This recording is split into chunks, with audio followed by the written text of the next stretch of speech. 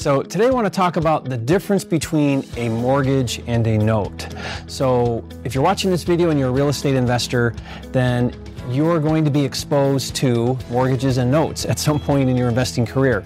Some of you, probably most of you, have been involved in the home buying process, or you have a mortgage on a home that you own, like your primary residence.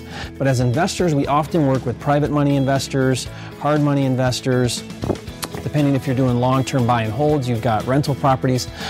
Any type of real estate investing, you're usually going to be around, exposed to, dealing with mortgages and notes. So a lot of people don't understand the difference between the two.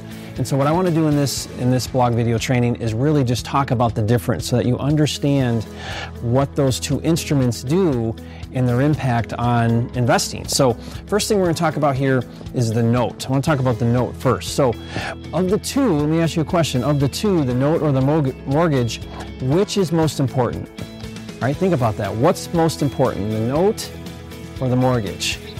Which one of those instruments? Well, technically it's the note, right? And here's why.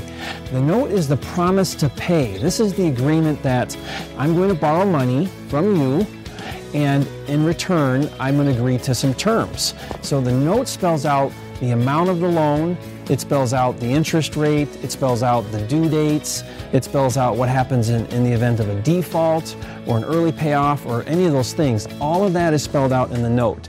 This is where you sign and you say, I'm going to borrow this money and I'm promising that I'm going to pay it back. Okay, so this could be if you wanted to sell your car, if you wanted to sell any kind of merchandise, really anything, it's a promissory note, a promise to pay.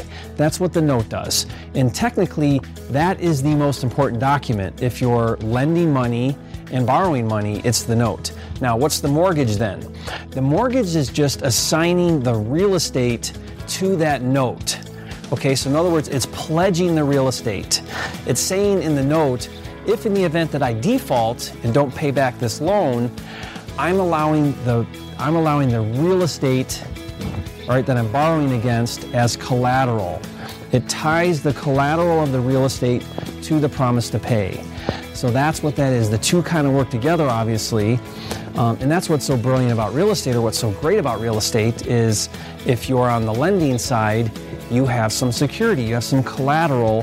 Hopefully you've got equity, right? Your loan to value is such that if somebody did default on a note, you've got enough collateral that you can liquidate the real estate to be made whole on the note. So and the reason why I want to talk about this, and the reason why I think this is important, is because most of you at some point, like I said, are going to be dealing with private money and hard money. And with private money and hard money, you're going to be dealing with both these instruments, the mortgage and the note, maybe some other documents as well that are associated with real estate. But these are the two primary documents, or what we call instruments, involved with lending. Now, those of you that are private money investors, on all of my deals, I have a lot of private money investors that fund my deals. And by the way, this just reminded me, when I say mortgage, it could be a trust deed as well. So certain states use a mortgage, other states use a trust deed. So that works interchangeably here. It's either a trust deed or a mortgage as the instrument that conveys the asset, right, the collateral, to the note. But they all have a promissory note. So you have a promissory note, mortgage, or a trust deed.